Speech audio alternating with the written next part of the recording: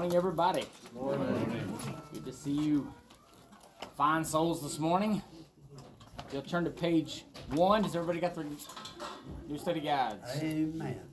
We're in this new quarter.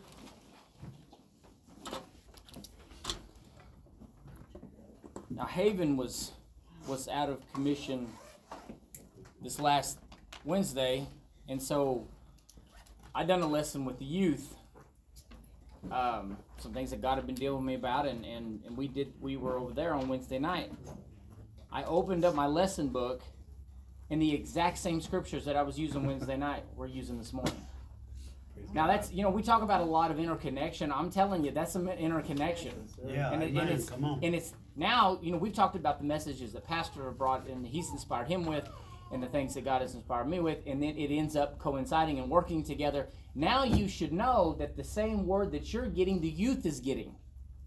God is working in all facets of our classrooms. And I just thought that was neat. I mean, not a coincidence. It's not a coincidence. It's divine. And so I just wanted to share that with you. So you know that a lot of the things that we're talking about here this morning, we talked about just this last Wednesday night. So I really think that's amazing. Page 1 in our study guides, walk in fellowship with God. Central truth is that Christians are called into fellowship with God and other believers. Under Let's Get Started, it says the New Testament books of 1st, 2nd, and 3rd John were letters written to the Apostle John in a caring, pastoral tone to encourage believers to remain faithful to the truth. As someone who walked with Jesus day by day, John specifically described God as life, light, and love. He also provided valuable insights for Christian living. And we're going to be talking about some of these, what I like to refer to as practical insights. I like practicality when it comes to God's Word. Yes, we are spiritual people. You cannot be, we live in physical bodies, but we're spiritual people, on the inside. So we seek the interaction with the spiritual realm, the godly realm, and being close to God. We seek those things. But we also live in a practical world where a lot of things that are going on today are just flat unpractical. And it's a call back, and it has been. It's been for a while now. It's been in Rock Harbor, in our country, a call back to practicality, and a call back to the simplicity of the things that are fundamental to life. Just making good decisions, and not really making them for any other reason other than the fact that this is what you're supposed to do. Just go do it. That's that line right there. You can ask my kids. That's the line that I raised them on. You know what you're supposed to do, so just go do it. And it's like, I don't have to keep telling you what the practical part of cleaning your room is. It's just practical. You're just supposed to do it. I don't have to tell you about the practical side of treating someone else with respect, because it's practical.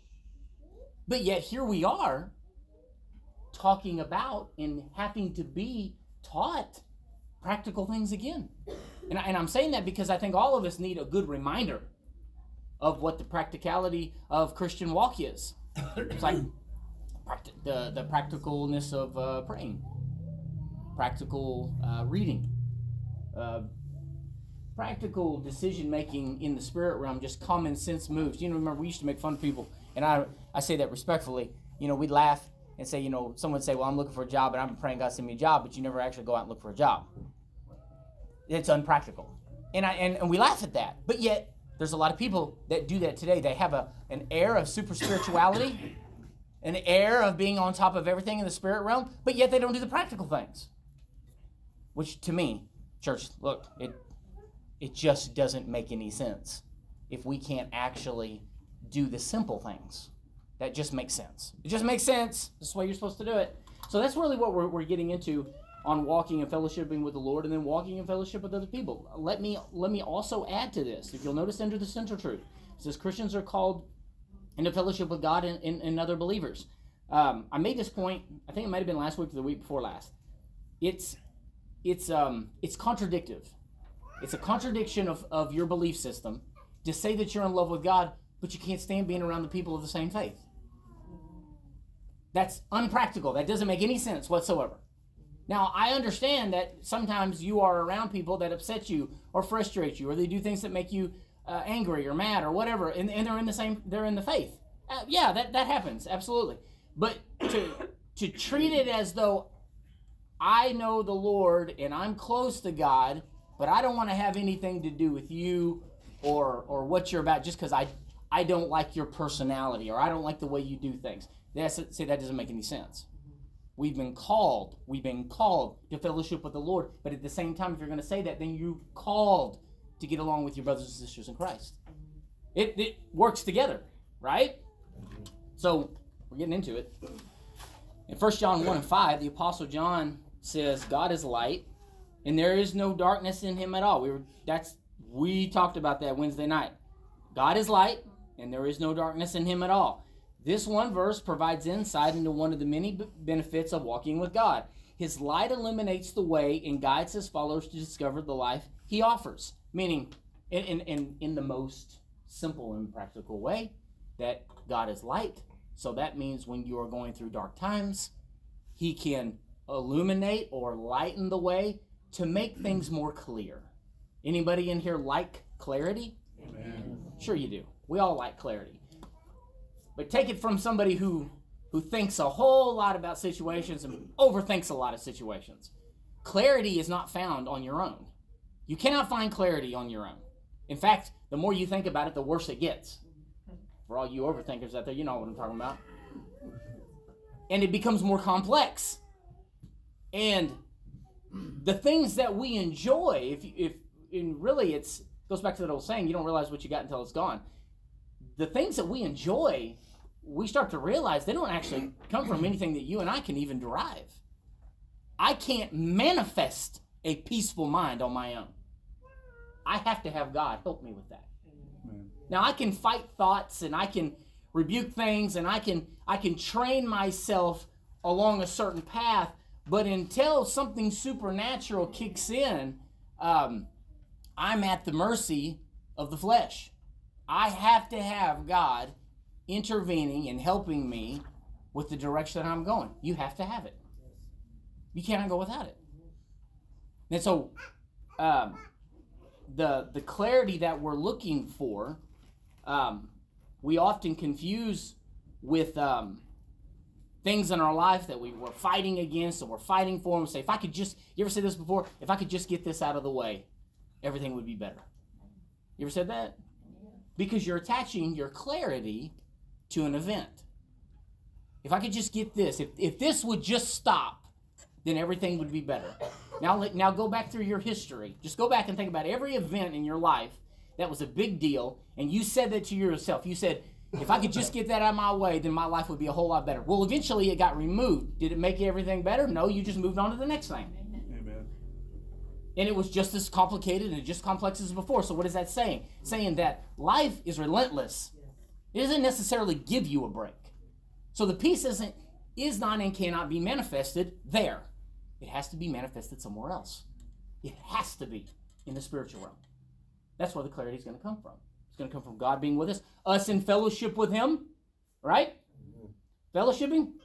I got to get past this so we can get going. But the thing I want to make sure you understand is that if there is, and it's a real fundamental thing, in your personal life, if you're having trouble with things, trouble in the mind of keeping your thoughts centered where they're supposed to be, if you're struggling with some issues and different things of that nature, I've had a lot of conversations over the years with people. I'm not saying I took a survey or anything, but I guess I took an internal survey. I ask very, very fundamental questions about helping people get back on track again. How much are you praying? That's a question. How much are you praying about the situation that you're dealing with right now? How much are you praying about the thing that you're confused about or that you're fearful of or that you feel threatened by? How much are you praying about that? How much are you reading God's Word and spending time in fellowship with Him? Away from the problem. Away from the problem. Because that's where we get it wrong in fellowship with God, is that we think when it comes to resolving a problem that every time you come before God, it's a begging session. It's just begging God, please take it away, please take it away, please take it away. some of the experiences that I've been through with him in my own personal life, in that it was hard to explain even at the time, that as I come into prayer, I come in a begging mode. I was like, I'm ready to ask him again to remove this thing from me, to get it away from me. But he kept dealing with me in the spirit, pointing another direction.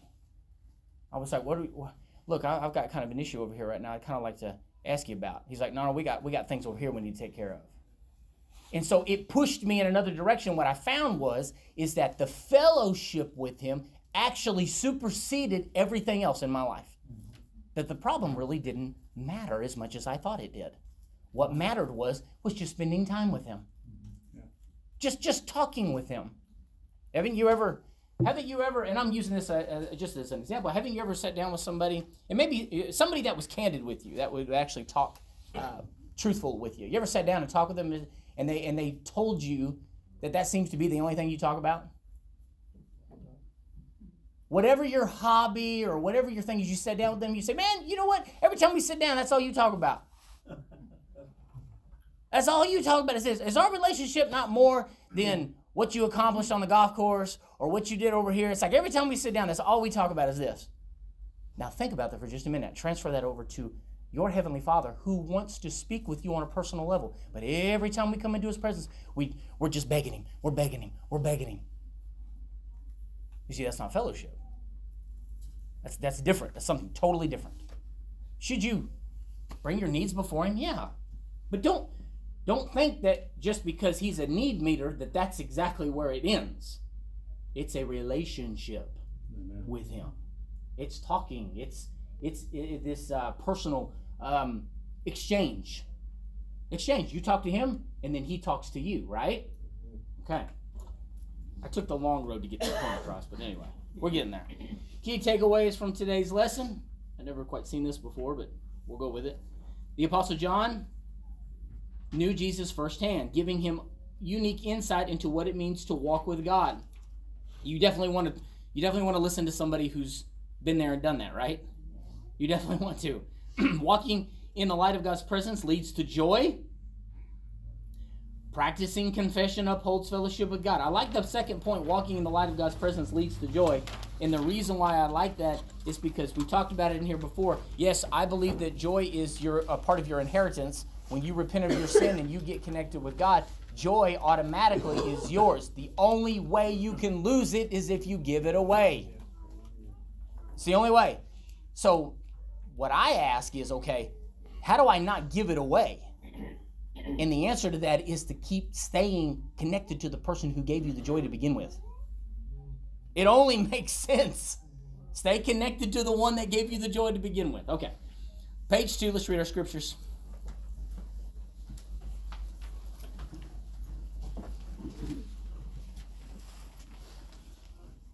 Miss Haven, go ahead, Arlen. 1 John 1:1. We proclaim to you the one who existed from the beginning, whom we have heard and seen. We saw him with our own eyes and touched him with our own hands. He is the word of life. This one who is life itself was revealed to us, and we have seen him. And now we testify and proclaim to you that he is the one who is eternal life. He was with the Father, and then he was revealed to us. We proclaim to you what we ourselves have actually seen and heard, so that you may have fellowship with us. And our fellowship is with the Father and with his Son, Jesus Christ. We are writing these things so that you may fully share our joy. This is the message we heard from Jesus and now declare to you. God is light, and there is no darkness in him at all. So we are lying if we say we have fellowship with God, but go on living in spiritual darkness. We are not practicing the truth.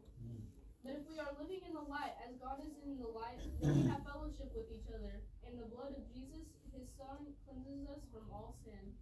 If we claim we have no sin, we are only fooling ourselves and not living in the truth. But if we confess our sins to him, he is faithful and just to forgive us our sins and to cleanse us from all wickedness.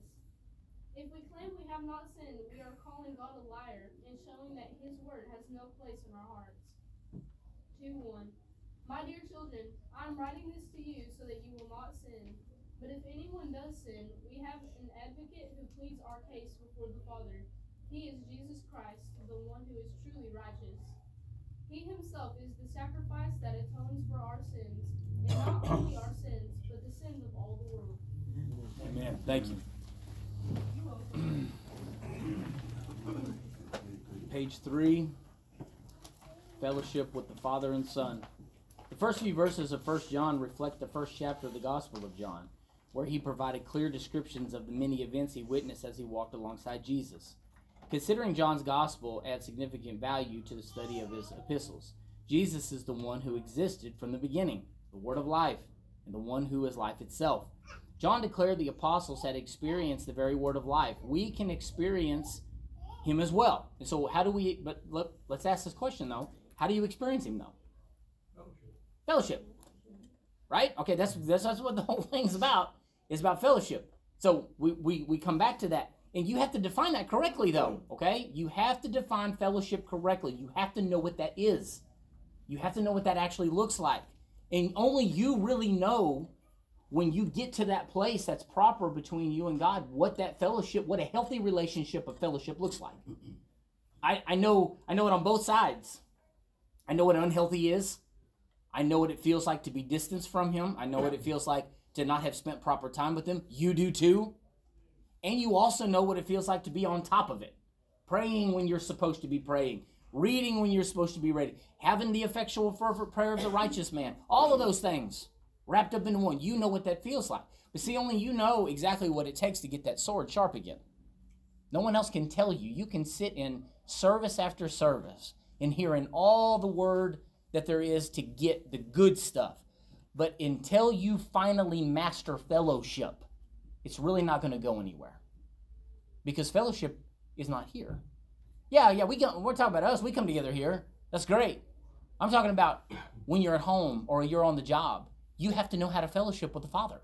Amen. It's got to be there, not here. That fellowship has to be something that's strong and that you master and that you get. Here is just the recharge center to kind of encourage you to keep doing what you're already doing. Right? Mm-hmm. This is not the whole tank of gas. It's just a part of it. And so you learn and master those things on your own. And that's what furthers your relationship with him. Jesus existed with the Father from the beginning, even before creation. Then Jesus took on human flesh and people could see him, hear him, and touch him. The Father made himself known to us in the person of Jesus Christ and through Christ. He made a way for us to have fellowship with him. Well, yeah, and I love what the lesson is doing here, because it's kind of going back and kind of giving you a glimpse and a reminder that we didn't used to have fellowship with him. And we've recounted that numerous times in here, when there was a time when it was just the priests, and God dealt with the priests, and that was even pretty rugged and rigid. I mean, there were certain rules and things that had to be followed so they could even come into his presence. And I know that we're free, and I understand that we don't have to go through the priest, and we don't have to go through all those things, but it's a serious thing to be able to come into the presence of God. Mm-hmm.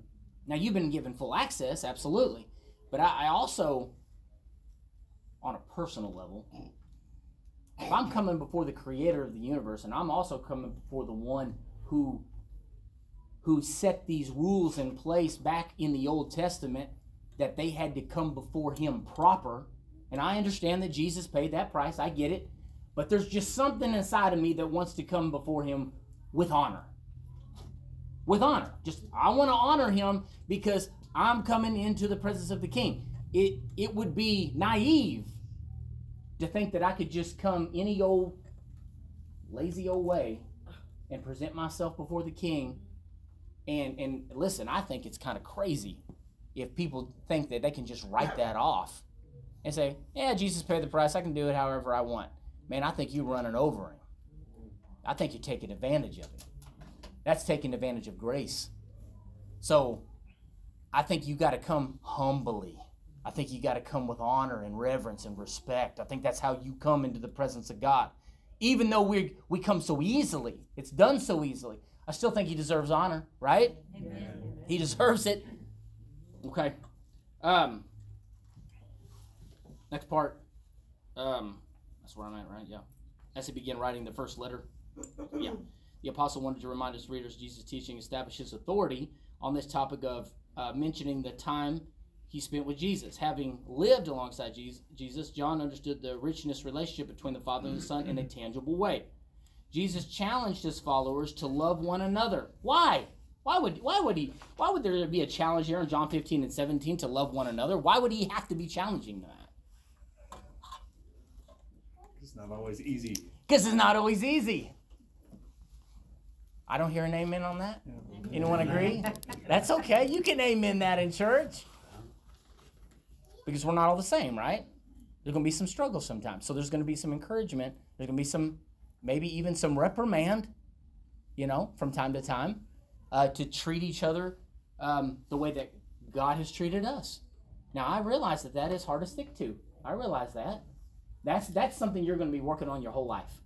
But rest assured that should be, now you look at this scripture, I don't have time to get into this. You look at it scripturally, and you start to see how important loving your brother, loving your sister is, despite of, and I say despite of, despite of, and regardless, because he loved us, and I realize that we're playing a quite a dangerous game if you dismiss that, because not loving your brother or not loving your sister can actually uproot your salvation. If you don't believe me, you look at it. It's in there. It will uproot your salvation. You will think you know him. He says right here, he said in the scriptures, he said, you saying you know me? You don't love your brother? You don't know me. You're a liar. That's what you're telling the kids. I said, that is a very, very powerful statement. You say you know me, but you don't love your brother. No, you don't. You're a liar. You don't know me. It's like, whoa, hey, that's too hard for me. It's too hard to swallow. But see, how important is love then? It's like should be of the highest priority. And we have got to get away from the religious idea that, okay, I got saved when I was 16 or 18 or 21 or 15 or whatever. I've been in the church all these years. It doesn't matter unless you can continue in love, unless you can forgive. These things are very important to the Father, and can, if we're not careful, they can take away the very thing that we thought that we had. Yeah, you thought you had it, but you really didn't. It's like in Pastor's message on Wednesday. That's one of the things we're supposed to add to ourselves is brotherly kindness, love for one another. And if you don't, then it's part of the list of things that you'll forget that you were cleansed from your former sins. Mm-hmm. And it's just part of the whole thing we're all supposed to be in. Yes. Yeah. It's a work. You're working on it, right? Amen. It's something we're working on. I think one of the things that gets us the most, I'm going to throw this in there and then we'll go. I think that one of the things that gets us the most is because we're dealing with church people, even though we know that we have fault, there's at times we just have this perspective that other people just don't make those or should not make those mistakes or should know better. Haven't you ever struggled with that? You're dealing with somebody in the church house that you say they should know better than that. Of course, and so should you. It's like it works both ways. So, I mean, therein lies the struggle, but therein lies the truth too. It's like if I'm upset with you and I start to let myself get angry, that's a truth in and of itself. It's like I should know better than to allow it to fester into unforgiveness. I should know better than that. But we need to be reminded often that we need to be able to love like we have been loved. Okay, so the fellowship we enjoy with other believers is based on the love we've been shown by the Father and the Son. Yes, oh, that's a high bar. Do we all agree with that this morning? High bar? Super high bar. Okay, the love is self-sacrificing and fruitful. Self-sacrificing. Yeah, it's like we're okay with it being self-sacrificing as long as someone else is being self-sacrificing. That's okay. I get it. That's a hard one. But I think that's true, and I'll tell you why I believe that is true, because I believe everybody's flesh is the same. And everybody loves to get, but nobody really likes to give. Because that's just in the flesh. Maybe you say that's not true, though. I've been working on that, Tanner. That's great. But I'm talking about your flesh. Your flesh is wired to want to always take and to give as little as possible. Like we want to get everything we can, milk it dry, move on to the next one. Your flesh is it's geared for evil. It is. It has to be trained. Everybody agree with that? Amen. Flesh has to be trained. It's to be beat into submission. Okay. Self-sacrificing, fruitful, not fickle. Is that what that says? Yeah, fickle. Making sure my glasses were right. What's fickle? Somebody tell me what fickle is. It's important.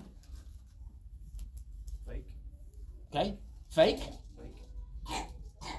That's kind of he's true. That's right. He's telling the truth. Go ahead. Fickle's kind of you don't make a real good decision about stuff. You're either here or you're there, or you're a little bit everywhere in between. It's a bit unstable. Yeah. It's instability on whatever you say that you're standing on. So it's kind of like saying, I'm your friend. But as soon as something goes slightly wrong, I'm out. And then as soon as things start to go kind of right again, I'm back. You ever heard that? You ever heard the saying, the crowd is fickle? Like the crowd opinion. It's fickle. Meaning it's over here 1 minute, then it's over here the next. Absolutely. In politics today, it's absolutely true. It's fickle. Everybody just kind of floats around on whatever is the path of least resistance. It is not easy to stay devoted and dedicated to somebody despite their issues. Is that not what Christ did with you? Is he not doing that with you right now? Despite your craziness. Amen. Some of y'all kind of crazy, ain't you? Despite that, does he still visit with you when you come to visit with him? Does he tell you, I'm not talking to you tonight because you're crazy? He didn't do that, thank God. Thank God he doesn't bring up those things, and thank God he doesn't bring up our instabilities and say, you got a lot of issues. I really don't enjoy talking to you. You're over here 1 minute and you're over here the next. Think about this. He's not fickle. He's not fickle. He's devoted and dedicated to what he said. And so God is asking that from us, to our brothers and sisters. Patience and tolerance. It's like, Tanner, are you saying that I've got to put up with people? Yeah, I am. Because that's what we do. For what? For whose reasoning? For his. Because that's what he does with us. Think about it, church. I'm not talking about compromising sin and falling into sin. I'm not talking about that. That's not what I'm referring to. I'm referring to the things about an individual that may frustrate you. Not in the sin category, okay? Not in the sin category. Maybe they just got personal mannerisms that you just aren't real fond of. Tolerance, forgiveness, long-suffering. All those words that we really are not big fans of, but are true. Okay. It says the love is self-sacrificing and fruitful, not fickle, and superficial. You've heard of people that are superficial, right? We can experience this deep spiritual connection with individuals of different ages, ethnicities, education, and socioeconomic levels, political views, and cultural preferences only through God's love, because God's love transcends all those things. All right, let's go to part 2, fellowship in the light. The type of joy we experience in a close relationship with God is not based on our ever-changing circumstances. Oh, my goodness, thank God. Oh, all right, let's admit some things. Your life is an ever-changing circumstance, isn't it? It is. It's an ever-changing circumstance. It's going everywhere. It's up, it's down, it's left, it's right, it's all over the place. I'll refer back to this. God is always with us, so he's always devoted, dedicated to us. He's locked in on you and your circumstances, and he's always there for you. So the lesson is saying the type of joy. Now we already come up with joy is a spiritual thing that we've gotten from the Lord, and that the only way we can lose it is if we give it away, right? We've all agreed with that. So the joy comes from him. The type of joy we experience in a close relationship with God is not based on our ever-changing circumstances, meaning that you could have a fickle perspective, going back to that instability again, you could have a fickle perspective in that if your life is not going the way that you want it to, then you're unhappy. You're frustrated. And I don't know what your view of that is. I don't know what you have to have in your life that needs to line up correctly so you can feel like you're happy or vibrant and feeling like everything's going right. But you need to think about that for a minute, because we're talking about joy remember, this joy that we're talking about doesn't originate in the physical realm, it originates in the spiritual realm. So it's something that's given to you spiritually. Now you own that because of what Jesus did on the cross. It's yours. You have ownership of it. So if it's a spiritual thing that we have in this joy that Christ has given us, why are we giving it away due to physical circumstances? Spiritual thing, but we're giving it away due to physical circumstances. It's too valuable. It's too valuable of a thing to just give away. As I've gotten older,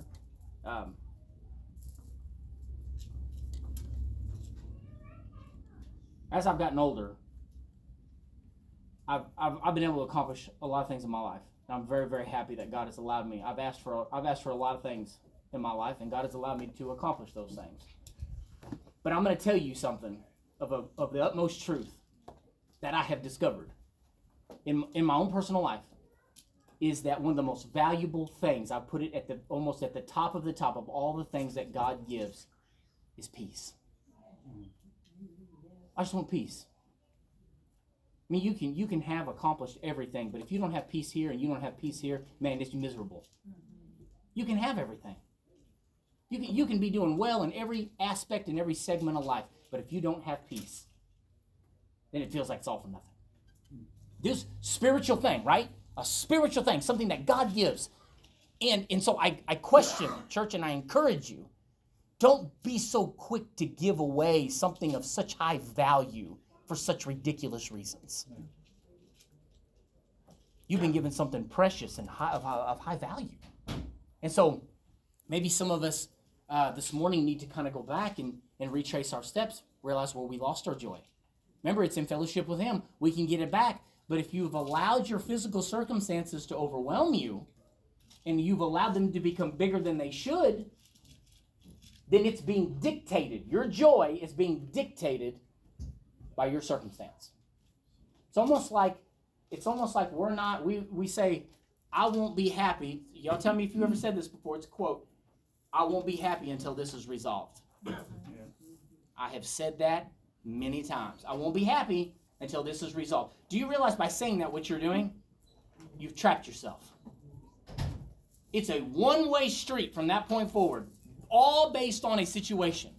See, with the joy, though, that we're talking about here is a spiritual joy that transcends those lines, that you can have joy and peace and all of those things, even though things aren't going very well. Even though you might be broke. Even though maybe your bills didn't get paid this month. Even though maybe the court date's coming up, or that situation's getting close, or the drama is starting to peak and I don't know where it's going to end. The joy that you and I have been given is something that transcends the event. It goes past it. Amen. And so you have to recognize when you've given it away and when you've allowed a circumstance to actually dictate the joy. Okay? That's just some good advice for you. Okay. Knowing our sins are forgiven by the sacrifice Jesus made on the cross opens the way for us to encounter God in a deep, personal way. John understood this close relationship based on joy. We are writing these things so that you may fully share our joy. Unending joy comes as we grow more confident of God's love for us. We grow to trust His love and believe He is working all things, even the most difficult things, for our good. This brings a joy that rises above our current circumstances. Okay, so we've quoted that scripture before. You've probably quoted it one time or another, that He's working all things together for your good, right? All right, how does that work? I'll tell you how it works, and it's so simple that it's almost disturbing. Because it points out our deficiency. Because we get too worried about what is good. You say you're going to work it out for my good? What do you mean by that? What is that, Lord? Tell me, because I want to know, because this situation is so bad that I cannot possibly see where you're going with this. That's because you keep trying to define what good is. Mm-hmm. Stop trying to do God's job for Him. Amen. That's God's job. He said, I will turn it into good. Let God worry about what the good is. Let him worry about it. You got to stop worrying about it. This is where we're giving our joy away. We're giving it away because we're drawing these lines and we're saying, Lord, Lord, I know what good is. And this situation will only be good if A, B, and C take place. Well, see, you've already established the good. And if those terms aren't met, then you're going to be very unhappy. You see? He said, I'll work it together for your good. I don't really know all of the details. What does it matter? The maker, the creator, the master of the universe is the one that's actually fighting and turning your situation inside out. So what do I care what he does with it? I know it's going to be great. Why do I have to define what good is? I don't have to define that. I'll let him do it. I hope this resonates with somebody in here, because I truly believe that we fight with that. We struggle with what the good is, and we want to take the good out of God's hands, define it for him, give it back to him, and say, meet those demands, and that'll be good. See, that's not the way it works. That is so funny that this just popped up, because me and Danny, we were just driving the other day. We were doing something. I think we were doing something together. It was me and him. Mm-hmm. And I was like, I am just really struggling in this. And Danny's like, why are you so worried about it? Because you're overthinking it. Mm-hmm. And I was like, no, this is serious stuff. And he's like, you're overthinking it. Mm-hmm. And I did it too. I sure. Hey, you guys are being honest about a situation. Everybody in here, same thing. Yeah, because I didn't feel like I was good enough for him. Mm-hmm. That's good. And I was like, I just feel like I'm not good enough for him. So, and he's like, you're a child of God. I appreciate you sharing that. That's not a bad feeling. No. There's a humility in that. Yeah. It's Go ahead, Pastor. Go ahead. That's a push for more. Yeah.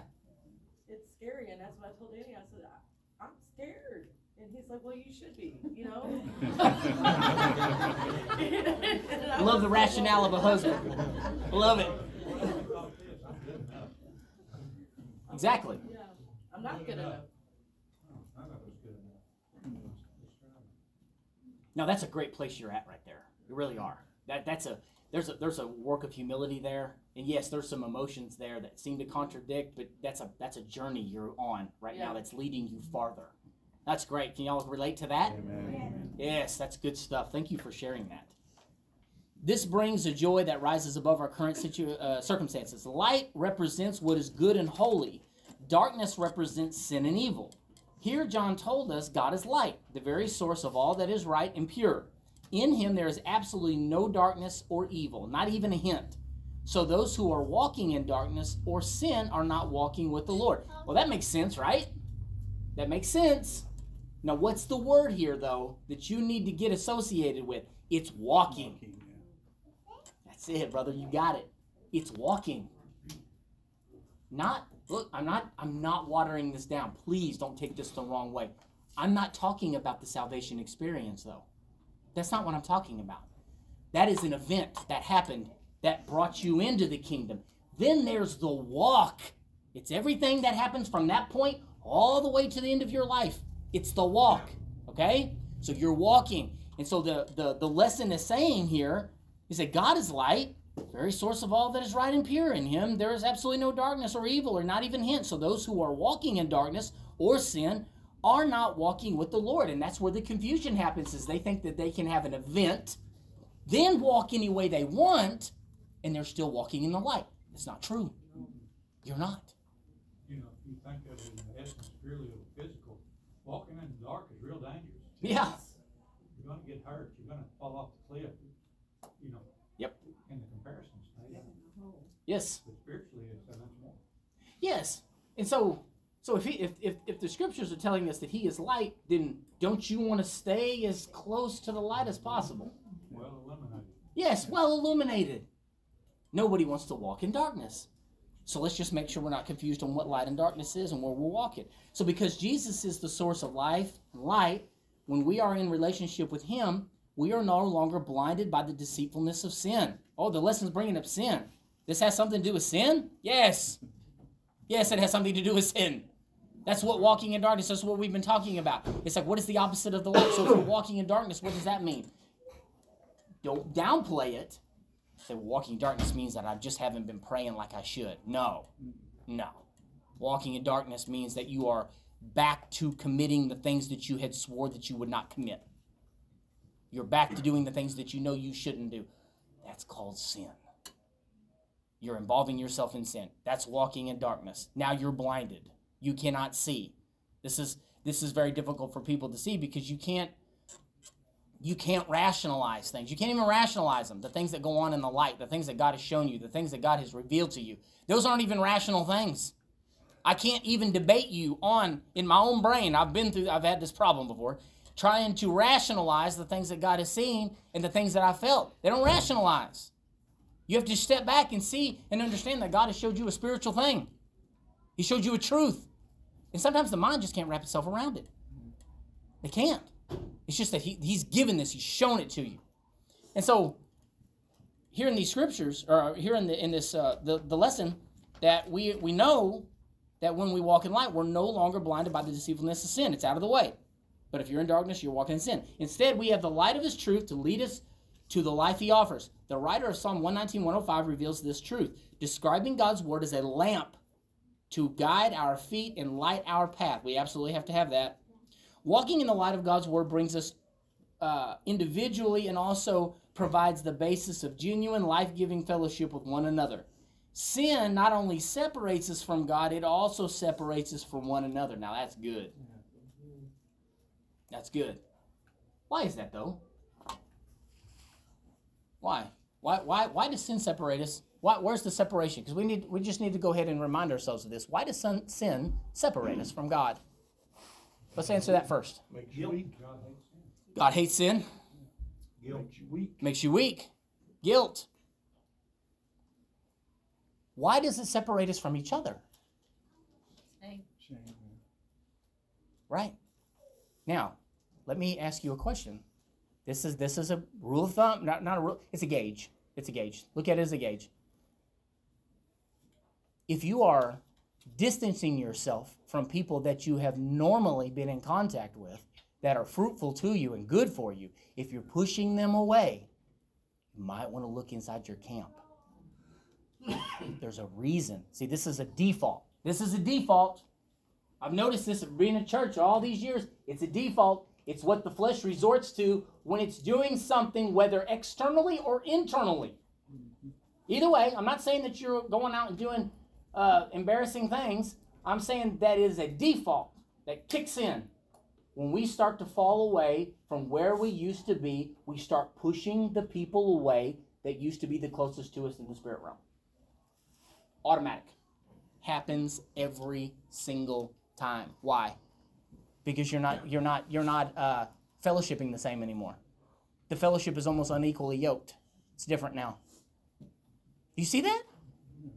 Have you ever seen that take place? Has it ever happened to you before?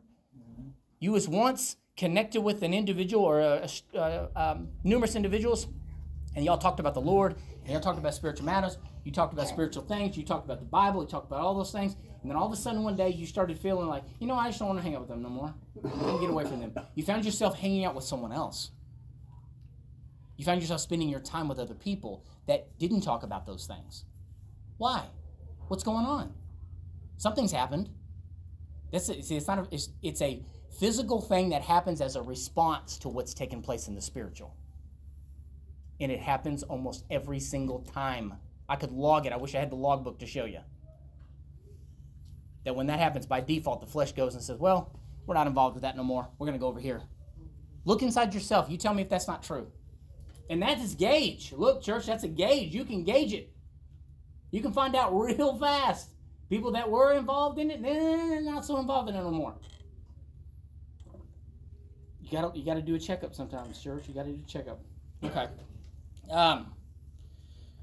But as we walk together in the light of God's truth, we can enjoy relationships that encourage and sustain us in our pursuit of God. All right, part 3.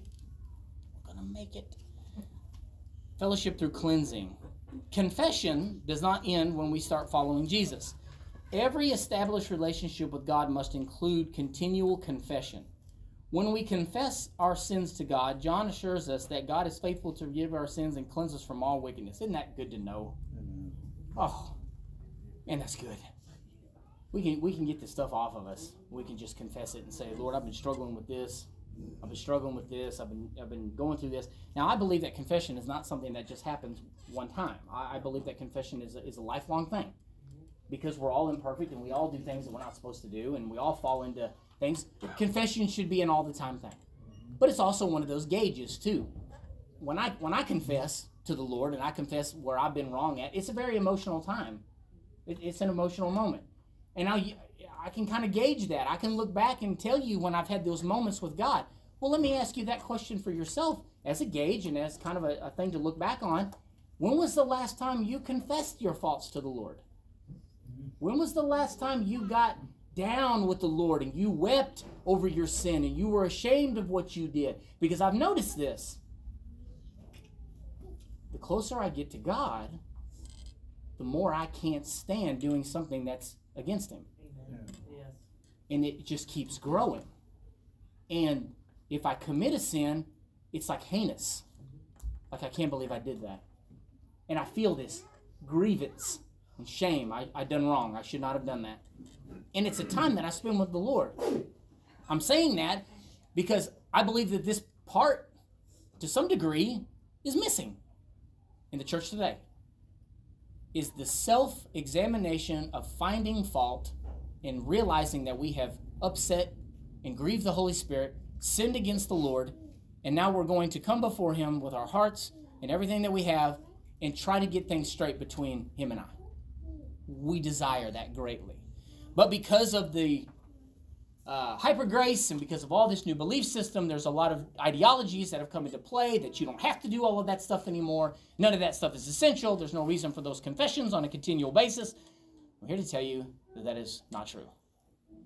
There is still a call for confession, and there's still a call to recognize sin in your life, and there's still a call to church to weep over it and to be ashamed of our sin and to be ashamed of what we've done. Absolutely still a call for that. Okay. Moving on. One of the best ways to stay in a close relationship with the Father is to read His Word and allow the light of His truth to shine a spotlight on our motives, words, and behaviors. Only then can we easily recognize our sinful behavior and realize our need for confession. We need to be quick to respond to the conviction we feel, right?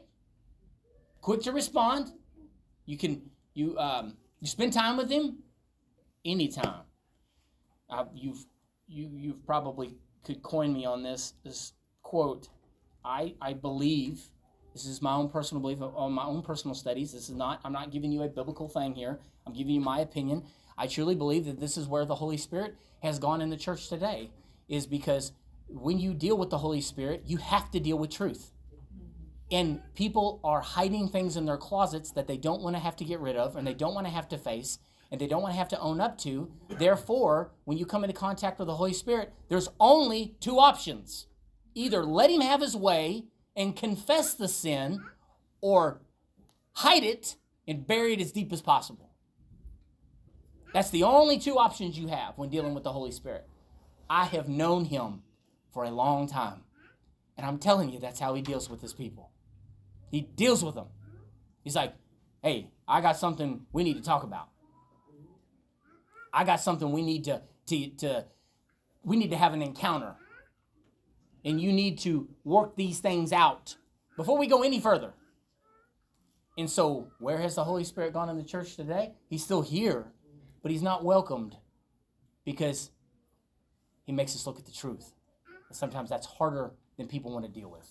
And people have to understand, too, that when it's your judgment day, He's going to call upon that because you did not confess it to Him. Yeah. So people need to realize that, too. Even though it's the worst thing you want to tell Him, and he already knows. He already knows. Yes. So just confess. Mm-hmm. That's good. Because you're just going to stand upon Him, and He's like, well, how come you didn't confess to me about this? Yes. I believe we're going to be called out on that. Yes. We need to move on, but for the sake of this part of the lesson, it's so individual, church. Do you not see the individualization in it? It's so individual. You can't hide in the, I call it like the bulk grace, I call it bulk grace. It's like group faith, group grace. You know, you come in together, there's things happening. Sometimes people get comfortable in just the mere fact that they're in the presence of God and they see things going on and they see things moving and they were actually there to see it, so they think that's good enough. That's like a group thing. And leaning on the group thing, it's very individualized. Very individualized. It has to do with you and God. And then those individuals come together and they make up the church. And they bring those things in here. And so you've got to make sure that you're not leaning on that group grace and that group faith as a standalone thing. It has to do with your relationship with the Father. Not everyone else's. Yes, amen. Not everyone else's. Sometimes when it comes to grace, I think people, it's like they're like shopping at Sam's Club or something. It's like they're just going to buy it in the bulk. We're going to get it in the bulk and just get as much of it as we can, and we think that'll take care of us. It's like, no, this is individual. You need to get those needs taken care of. Okay. We need to be quick to respond to the conviction we feel as we make confession a regular part of our prayer life. We can experience unbroken fellowship with our Creator. Anytime we confess our sins to God, He will cleanse us. 1 John 1:9. Lead us to right thinking and help us grow more like Christ, because that's what you really want, right? You want to grow to be more like Him. All right, just one more paragraph and then we're done. John lovingly reminded his readers, including us, that Jesus is our advocate, our defender, and our redeemer. His sacrifice has paid the full price for our sins, and He stands before the Father pleading our case. No sin is beyond His forgiveness. Isn't that great to know? No sin is beyond His forgiveness. Jesus promised before His ascension that He would send another advocate, the Holy Spirit. The Holy Spirit comforts us, leads us into truth, and convicts us of sin. That's His role. That's what He does. Paul also told us the Holy Spirit helps us in our weakness and makes intercession for us in harmony with God's own will. When we understand the Holy Spirit's role as our advocate, we can be confident in His leading. Anytime we experience His conviction, we can know He is leading us to confess our sins and experience the joy of renewed closeness with the Father. So this morning, as we close, we're going to be hearing the Word. Pastor's going to be bringing the Word. Now, I'm going to tell you it's going to be good, right? Amen. It's going to be good. But how do you define good? Do you define good as a scratch? Feels good to hear that word? Or is a good word something that leads us to be convicted? Where we hear something that is so good that we can see the fault within ourselves. And by that, we can repent. So glad that we have a setup this morning. This morning, the word is going to go forth. And we're going to get to hear it, and we're going to get to absorb it, and we're going to get to examine it in our own lives and figure out whether we're on the path or off the path.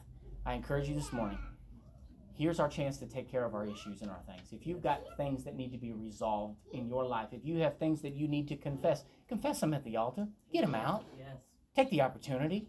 Don't waste any time. Confess those things and get them off your chest. As pastors pointed out many times, it's like, look, we're all in this together. People, I think sometimes they think, well, it's going to be weird if I go down there. Nobody knows why you're going down there. We're just happy you went. We're just happy you went. Out of time, guys. God bless you. Thank you, guys. Have a good service.